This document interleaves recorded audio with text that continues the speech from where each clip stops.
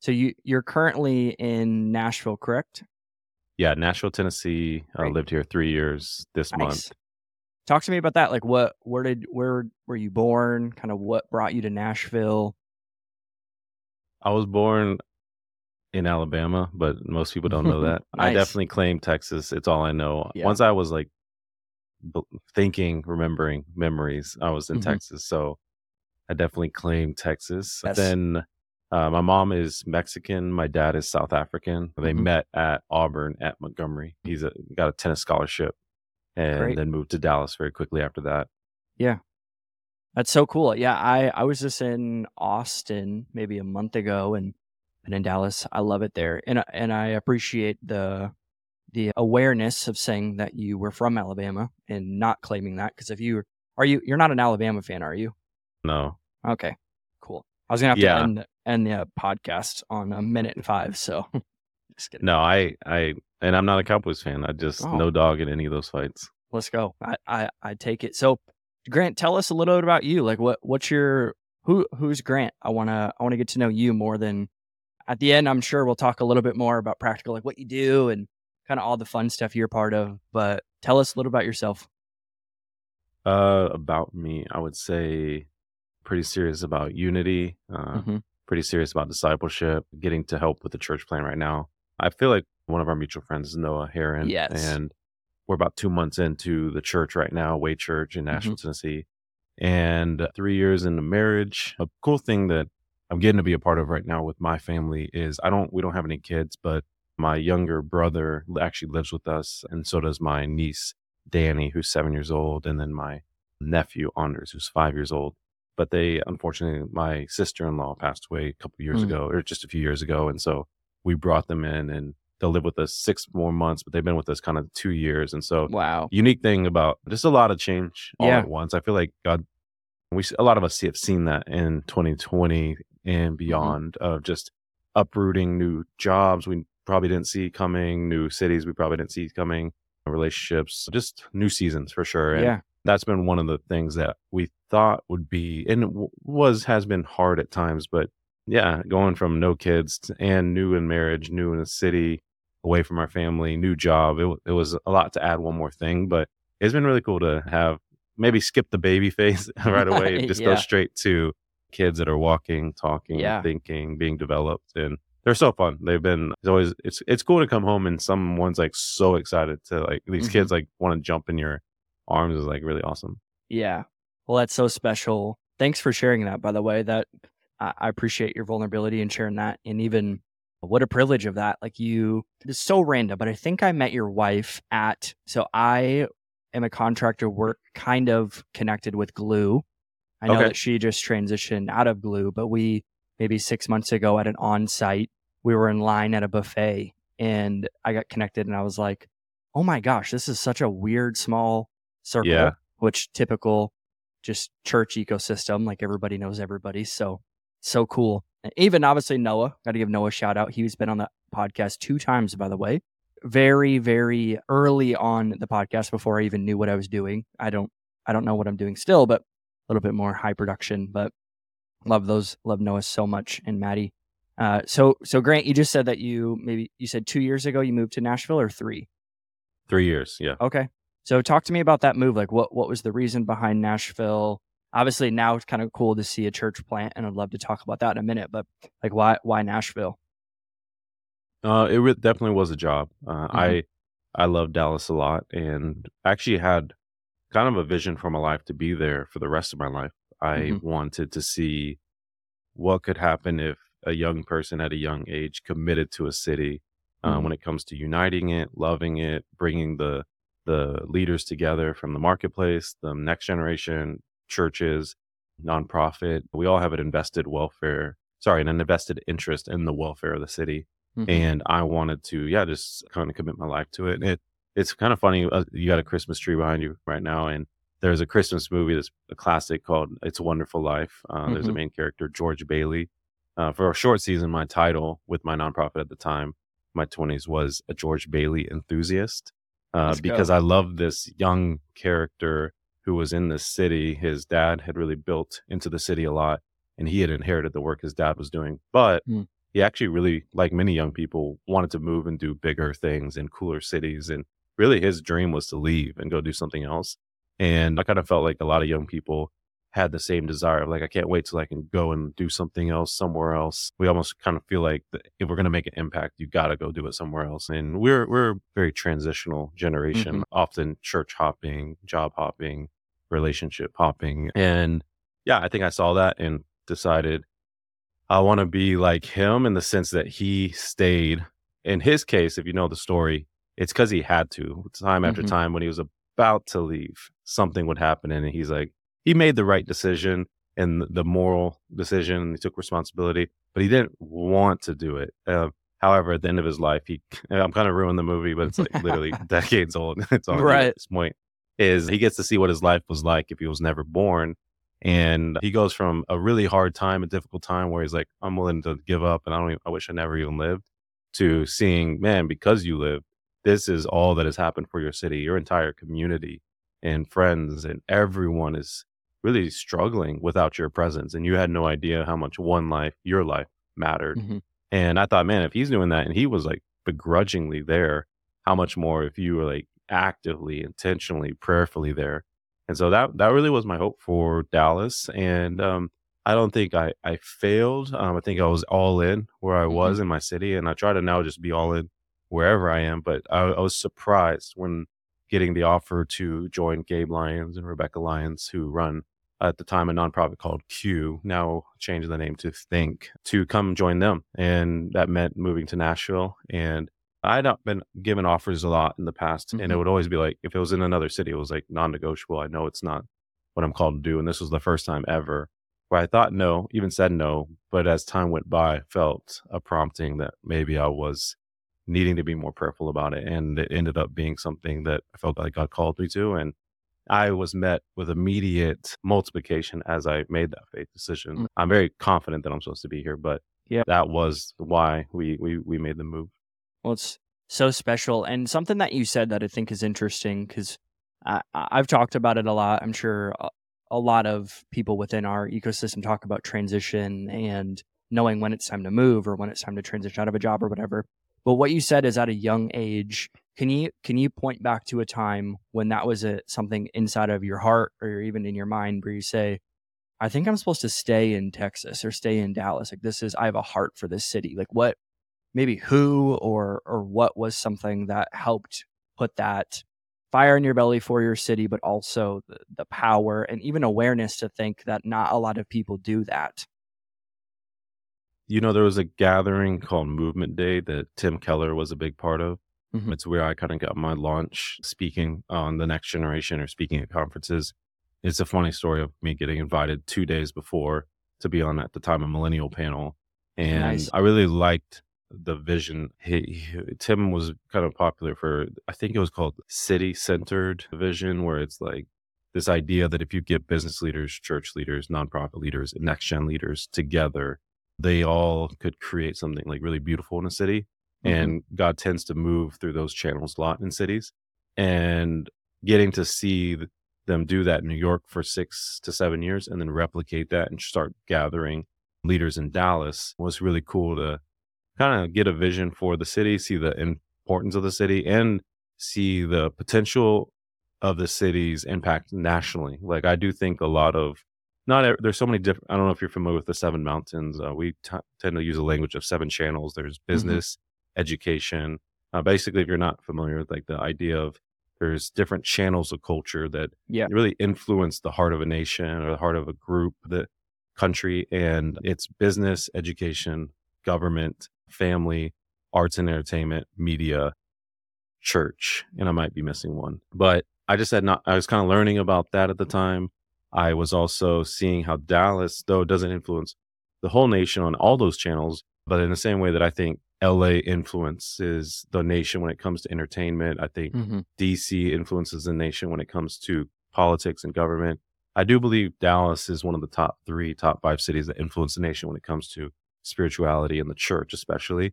And I think marketplace is a big second there, that maybe what we could do in Dallas could influence what happens in the church on a national level. Not automatic. It's not everything Hmm. that happens there is going to happen everywhere else. but it's got to be in the top 5 of most Yeah. traveled to city that Agreed. pastors and Christian leaders go to for conferences, mega church gatherings Hmm. to say, hey, you guys are doing this. We want to learn more, or you're hosting this. And so it kind of was a hub for a lot of new ideas or just teaching of what leadership could look like or success could look like. And so I just thought, man, if I could infuse discipleship, if I could infuse pouring into the next generation, missional living, some of these things that I thought were values that would matter a lot to the next generation that were maybe a little bit missing in the church, that actually had a multiplying effect there Yeah. than if I lived in, I think, like Branson Right. or Idaho. Yeah. Not to say God's not doing. I know Hey. actually there's some great ministries in Branson. Yeah. No, for sure. I There's something understand. about Dallas. Yeah. No, I mean, something that I've heard you say, I mean, even the last 10 minutes is, and I'm assuming these are core values in your family's kind of world, is unity and discipleship. So Yeah. as we even jump into that, like Grant, like what is your definition, or how are you seeing even health indicators of, man, this group, this business, this church, this whatever has unity? And what we obviously know, where there's unity, God commands a blessing. So I would assume those are some indicators of, man, there's true unity in this. But what is the Grant definition of unity? Yeah. And you're talking about within a church, right? Yeah, I mean, honestly, yeah, we can just say within the church. That's great. Well, if you're okay with it, I have a more clear idea of unity within a city for Yeah. the church. Beautiful. I think, because I do think when God looks at, Josh, forgive me for not knowing this. What city are you in? I'm currently in Ventura, California, so about an hour north of Los Angeles. Yeah. Yeah. So you're in Ventura, I'm in Nashville. Like, I believe that when God looks at the church here in Nashville, he looks at like the church. He doesn't look at like belonging alone or church of Right. the city alone, or he looks at Ventura. Like, he is looking at the churches as the church. And so I do think there's a kind of a call on the church of Ventura, the church of Nashville, the church of Ephesus. Maybe that wasn't just one single church, but now there's more churches, and I do think he sees us as one. And Right. we definitely could do a better job of connecting and making sure that's one. So the big part of the question, I think, over the last couple of years, as the church, I believe, has done a really good job of prioritizing unity, moving towards unity. Like, if we were moving towards or away, I think the church is moving towards unity. And so I'm thankful for that. But then the question is, like you said, what exactly is unity? When do you know it's happening? Is it this or is it that? Or people can always have different definitions. And my stab at it, it's not the way, it's a way, is I actually have layers where I would believe there's first the worst layer, which is disunity. It's like there's literally maybe divisions, tensions, jealousies within the city between different churches. They are throwing rocks at each other without maybe even really knowing each other or whatever. They're just, if Christians, especially people in the city, know there's strife or there's tension between these churches, even just regular gossip, that's disunity.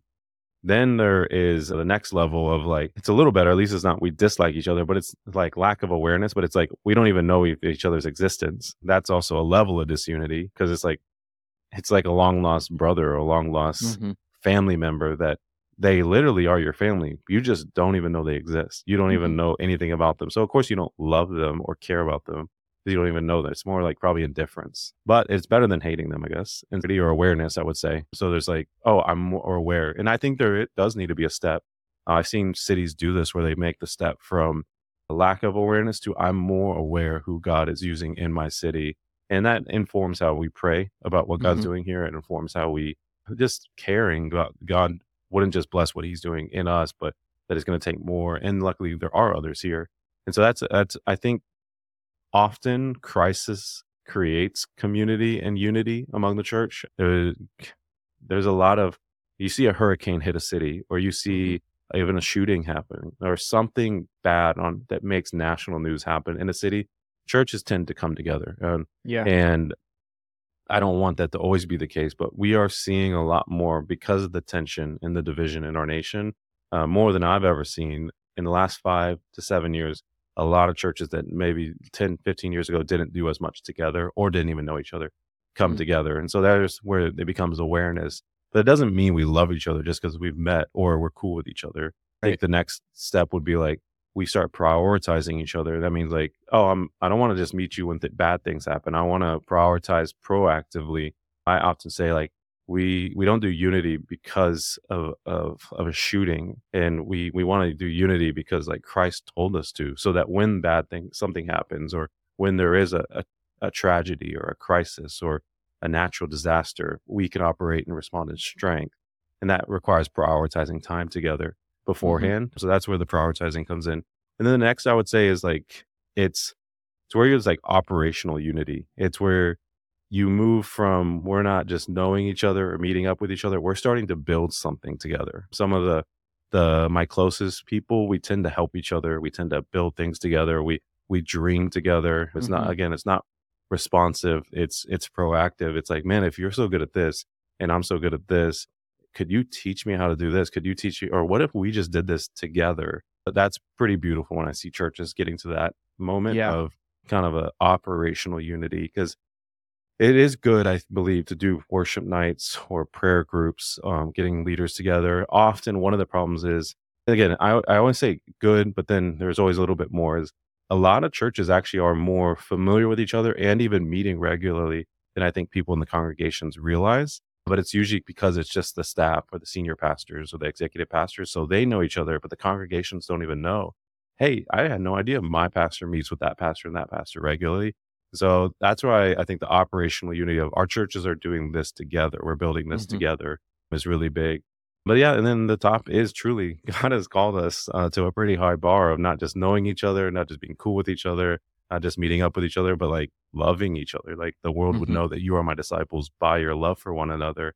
And so I get excited as we're continue to move up that ladder to this like form of, man, I love my brother, pastor over here. And I love them, and my family knows them. They know my family. One of the things I love about Nashville is for 15 years, a lot of the church leaders have been gathering together. And one thing they do that I think is such an expression of proactive unity that isn't even responsive to a problem or creating something for the congregation. It's just so familial. Like it's such family building, is they Hmm. actually do a retreat, not a retreat, but they do a kind of like a field day, Josh, like Nice. where they go to Yeah. Amy Grant's farm, at least the one time I've gone, and like a couple hundred of them come together, and pastors and staff, and they bring their families, and they Wow. like for several hours, like worship together, potluck, bring their food together, play games. Like it's just like a family. You would think you're at like a Thanksgiving type thing in the Hmm. summer.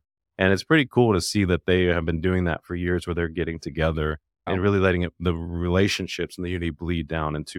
He Hmm. actually is doing a retreat for the first time. He's doing Wow. it, but he's in Nashville. Wow. Just think we should prioritize Mm. time together, and your spouse is invited. You got a room, and let's It's like spend incredible. more time together. And so that's what I'm excited about, is seeing the church continue to move down that Hmm. direction of unity. That's like, hey, you're my friend, you're my family. We don't always have to even do anything together. I just want Right. you to know, like, I'm in your corner. Yeah. Do you feel like this is kind of random, but do you feel like it needs to be designed?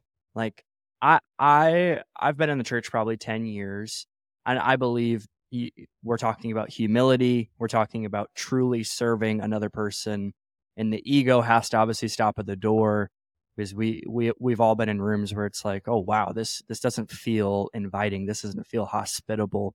But do you feel like that needs to be designed, like even within a city, maybe within a denomination, or not even in the standpoint of just a team on a Sunday morning? Do you feel like that unity needs to be designed, or do you feel like there might be some proactive things that a leader could do to make sure it is there? Yeah, I mean, this is such a easy step. I'm sure you know of Brandon Cormier. He's Mhm. in Colorado Springs, He Zeal was on the Church. pod as well. Yeah, I just assume, yeah, they're a young pastor, leader, speaker guy. Right. You've had him. So Right. Brandon, as you guys all know him, and I got to visit his church maybe, I feel like it was 6 weeks in, and I was Hmm. so amazed by the depth of culture and buy-in for a church that was six. You would have thought for sure this church was at least 2 to 3 years old, and I Wow. loved. I mean, he started it was the transitional time in between one of the songs, and he just said, "Hey, I just want to."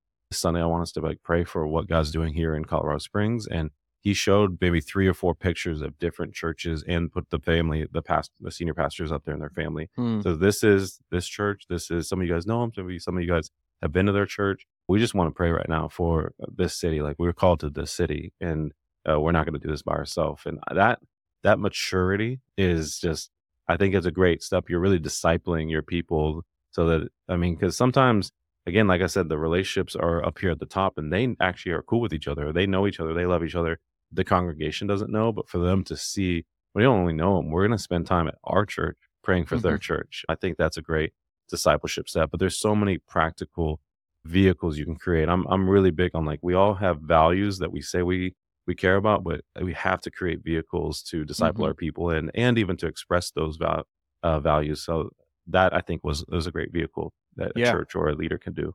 Well, that's so good. It's been so much fun hearing your heart of unity, and someone we all say this, right? We're for the capital C church, but from our conversation, it seems like there's true weight behind your words when it comes to that. So I feel like this is a super special episode. Jumping into something that I think will be fun is transition. My wife and I went through a recent transition maybe a year ago. So this would be a new, and you guys, like, you just moved, you have a lot of family transition, all that. So for somebody listening to this, let's really, the audience of this podcast, like you said, is a young person. It's probably 18 to 22. Maybe they just got out of high school, or maybe just got out of college. They're excited about maybe jumping into the business world, maybe jumping into church or whatever. What are some things that we need to be proactive, Grant, about transition? Like, how do we know when it's time? How do we know that, man, maybe it's not even time, that we haven't even talked to our pastor yet? Like, how do we get to that step? Yeah. I have a couple questions that I like to ask myself to know, is this a healthy goodbye? Because there are sometimes necessary endings, or is it impulse leaving? Like, am I just leaving because it's a cooler opportunity? It seems like more fun. I'm getting a little bored. Some people just like change, but I liken a change and at least leaving or transitioning to climbing a ladder. For me, the analogy has really worked of, just like I said earlier with George Bailey, staying in a place for a long time to see the huge impact that can happen. And it's like climbing a ladder. If I climb the ladder 25% up, and then I'm, of course, I'm like, man, the view's not that great. I thought it'd be greater. But I'm like, you're 25% up. But then you think you're going to be able to go way higher at some other ladder. You still got to start all over on that ladder. And I do think our generation can struggle with climbing a lot of ladders partially and being disappointed by the church or their opportunities or life, even maybe frustrated with God. But it's like, no, you just don't like that it doesn't happen like that. Like, you have climbed a lot of partial ladders and the views are partially good, I guess. But you want to see something beautiful. It's the long distance, long commitment in the same direction, as Eugene Peterson says. And so, for me, I mean, just before I go into this, Josh, well, you said you transitioned. What was that transition? Yeah, my wife and I she lived in Omaha, Nebraska for her whole life. I lived there for 5 years. We were part of the church for 5 years and had probably a 7 to 8 month long transition. It was not like overnight. We were in really an executive pastor role, overseeing our operations team, and a lot of internal transition with the church. So our lead pastors transition out January 2021.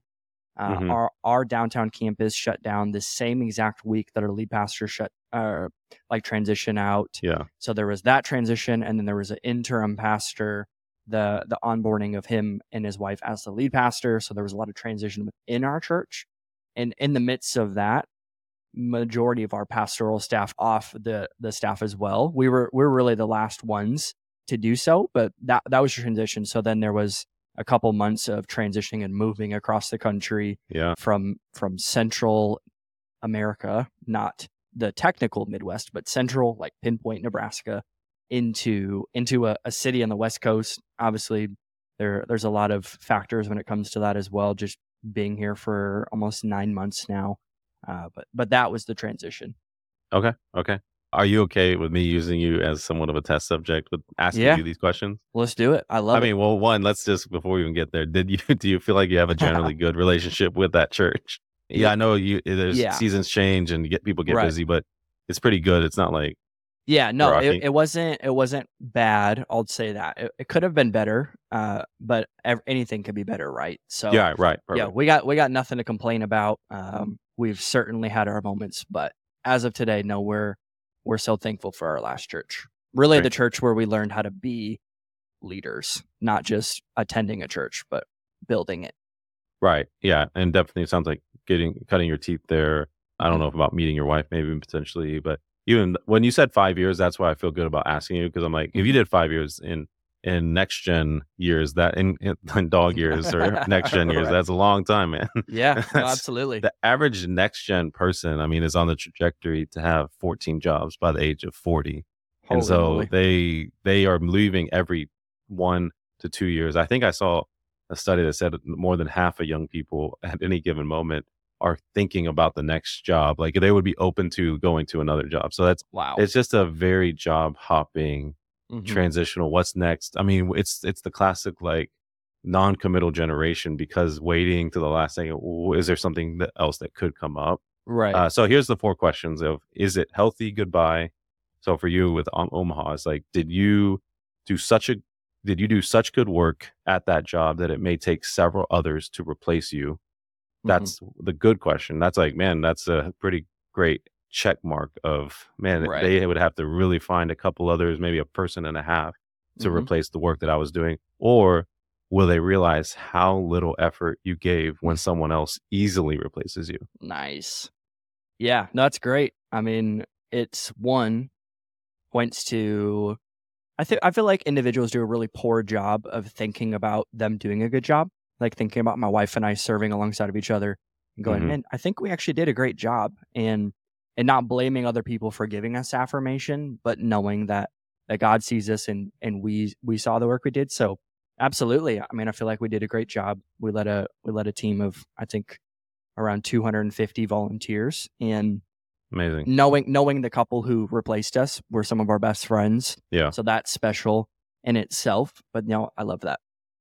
Yeah, yeah. My wife just transitioned, Hmm. and as you kind of mentioned, from her job, she was there for 4 years, I believe, and she'll still do stuff around that team. She really loves the team. They definitely made the experience so much better. And but I know my wife. I was just meeting with Noah, and now that my wife's freed up, she wants to give more time to the church plant. And I just said, Hmm. man, I wish I was in your shoes, bro. When my wife wants to give her time, she streamlines things. She moves them. Oh She's yeah. just so detailed and administratively like, it's not like an assistant. It's like, hey, tell me where we're going. Okay, I'm gonna tell you Hmm. all the things that we could do better to get us Yes. there and give way better structures and Mm. systems and organization to get there. So And that's, yeah, it's just great. It's a great sign when it's like they realize, man, it's gonna be hard to find someone else to replace you. We might mhm. even have to hire two people to replace you. Yeah. So the second question is, will the culture and the people feel the lack of your presence? Like, will the culture be impacted? They're like, Mm. oh man, we miss this person. Like we can tell though there's a void because they brought this type of energy, positivity, encouragement, peace. Hey, it's all right. No matter even like they could calm the storm type of whatever. So many different people we could add value in different ways. So will the culture and the people feel the lack of your presence, or will the culture and the people feel relief after you leave? That would Nice. be the second question. I love that. Yeah, I mean, we definitely have stayed in contact with we had 4 director couples and making sure that we're not like lording over them based on our transition, giving them the piece to be pastored by somebody else. We don't want to be the leeches, but no, we definitely feel like we are missed in a healthy way. And even again, some of the people are still some of them were in our wedding. So Yeah. yeah. Yeah. And again, I know I'm kind of putting you on the spot with these, but also feel free to share your comments. I know you get to speak to so many young people, Mhm. but I know These you, are these are already great questions, by the way. And again, it's reassuring and great to hear questions that are positive, even self retrospect and thinking, rather than it's the A or B, rather than yeah, I feel as if a lot of the culture questions, even within the church, always tend to be, man, how can I think less of myself to make myself almost feel as if I'm making the wrong decision? yeah. Or and again, that I feel like that's just really healthy pastoring and discipleship, which I love. Yeah. Yeah. I mean, even Jesus, I mean, in a way, he committed to the disciples for 3 years, and Right. he's like, "All right, you guys got this." And it seemed like from the beginning, he's like, "Hey, you will do greater Hmm. things." Yeah. Kind of goes into third question actually is, are you leaving it better than you found it, Hmm. or are you leaving everything in shambles? Yes. Now, I I mean, also want to acknowledge with yours, you were in a unique situation because it sounds like you were just one of many changes that was going yes, on. there Um, was. Yeah. What was the indicator for us? And we had a couple prompt. I was actually a pastor in Florida said this to me. He said, Josh, do you feel like the things you're learning in this season, you're supposed to be the solution to, or you're supposed to learn and take it into the next season? For me, that was a really good conversation to have with obviously Lexi, my wife, and our mhm, pastors at the time. Was like, man, the things that we are currently working through as a team, I feel as if I'm supposed to learn from them, but I don't know if I'm actually supposed to be the solution to them anymore. As in, there's actually other people that are very much better fitting than I. And for us to leave, because we were so young, no, very rarely would you find a person leading the operations or even at the exec level at like 23 and 22. Like we were naive, we were yeah, passionate, but we knew we were giving up the thing that we loved the most, which was building the church within that ecosystem. So no, I feel as if we left it better. We had a healthy transition. The couples that we led loved each other more, loved the church more. And it was a passion point for us to make sure that it wasn't about us, even within that the transition. It was like, man, if we truly do care about the capital C church, well, you guys will be fine and we will be fine because yes, we're partnering with Jesus, but he's building this church. Like he's been building it way longer than I was alive, and yeah. he will continue to do so with whoever is willing and able. So yeah, that I feel like that's a great question because we've definitely been around people where it's the opposite, where it's like you're basically a janitor for the next 9 months cleaning up their mess. But Yeah, yeah. hopefully that's not maybe someone will think different on this YouTube video. We'll get a lot of nice spams per usual, but Yeah. No, no, it sounds like, yeah, definitely a healthy goodbye. I mean, you're not impulse leaving if you've been there for 5 years. And no. I mean, the last question, you don't even need to answer. I think we can just go from there. But it's kind of a culmination of it all. Just simply, will you be missed or will they be glad you're gone? Mm, For me personally, I started my nonprofit when I was like 24 years old. mhm. And maybe I was 23 actually. And I was just out of college and I brought like 15 of my friends to be leaders with me in starting it. It was way too many it was actually almost all equal. They were like me and then 14 other Yeah. people. And just cause I don't know, it's hard to say, oh, no, you're going to be under them and them. We all just kind of, the way the nonprofit I started kind of, it kind of blew up really quickly. And so we Mhm. all felt like we were a part of it. And it was a really cool time, but it is hard as structure starts coming in. I remember one of my closest friends, literally, yeah, just one of my close friends, and yeah, it was hard because there was a way they had an entitlement to me because of Mhm. how close they were, that they would talk to me, Yep. talk about me, even felt kind of a responsibility or role that they had to hold me in check. And I think there's a part of that that's true, but there was a part where they're like just making leading is already hard sometimes. Leading when you're trying to make it harder, of course, is really, really hard. And so it was so hard for me to finally say, hey, I need to let this person go. Mhm. I had a leader tell me in the short run, you always want to put the person before the vision. But in the long run, if they keep putting themselves before the vision, you got to put the vision before that Mhm. person. And it had Yeah. really hit that point where I'm like, it's impacting so many other people. Mm. And it was one of those moments where I was really sad because they also did bring so much to the table when it comes to joy and fun. And I think that's what kept them around so much. They were so likable, but they were Right. so not dependable. Yeah. And the likableness, I realized later, I was like, yeah, but it was also equivalently bringing drama too. If it Mm. wasn't happy times, it was like dramatic times. Right. And it was my first time around 24 years old to see, man, the next week, I thought, what will this next week look like now that this person who was such a big part of this culture and brought so much Mhm. be like? And it was where I was like, wow, actually, I think everyone can tell they're missed, but there is less drama. So in Yeah. a sense, we're kind of glad that change was made. Absolutely. Yeah, I mean, I've heard it said, and we've actually had a couple episodes as we wrap up, even on honor and what honor is, what honor isn't, talking about overdosed honor. Even Chris Durso and I talked about how honor is medicine. And if you have too much of it, obviously that's not good to have too much medication, but you very much need it. So That's it a good analogy seems, for it. yeah, I don't know who came up with it. Definitely wasn't me. I'm a big credits guy.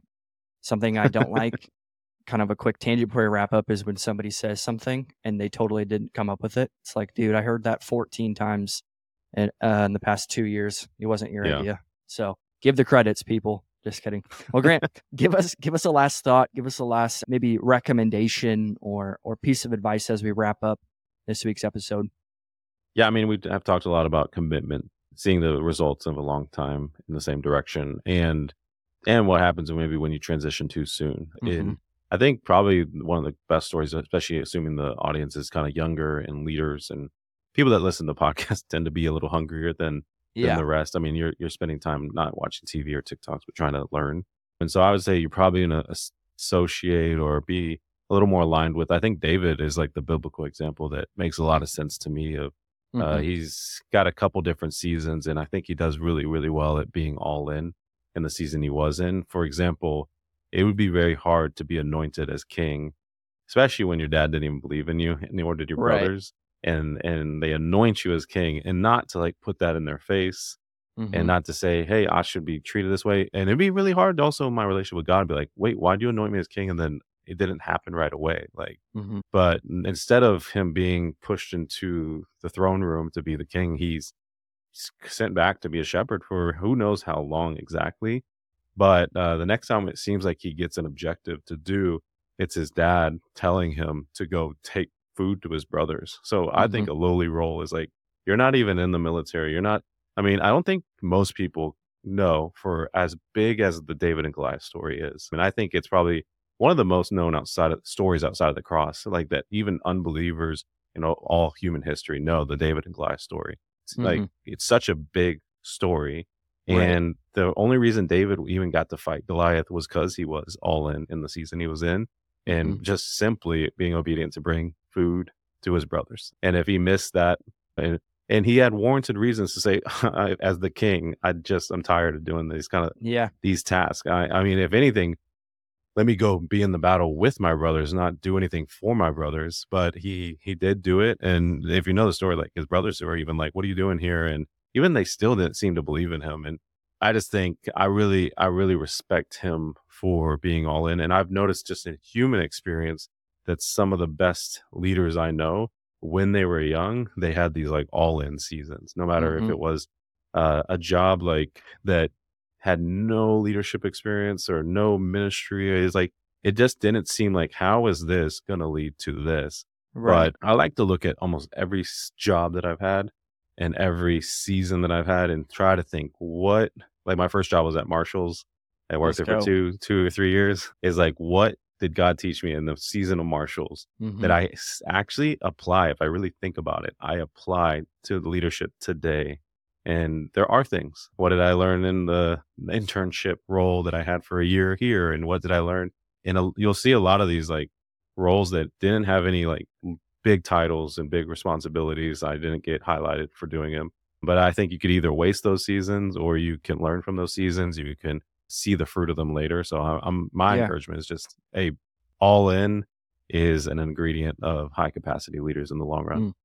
So great. So great. Well, thank you so much for being on, Grant. Seriously, it's been so fun to chat the last 40 minutes and learn a little bit about inside of what you're thinking about, how you're processing your guys' last couple years of transitioning while still maintaining, obviously, a fantastic being a husband, a leader within your guys' church plant. Love the Herons and love you guys so much. And we'll talk soon. Yeah. Thank you, Josh.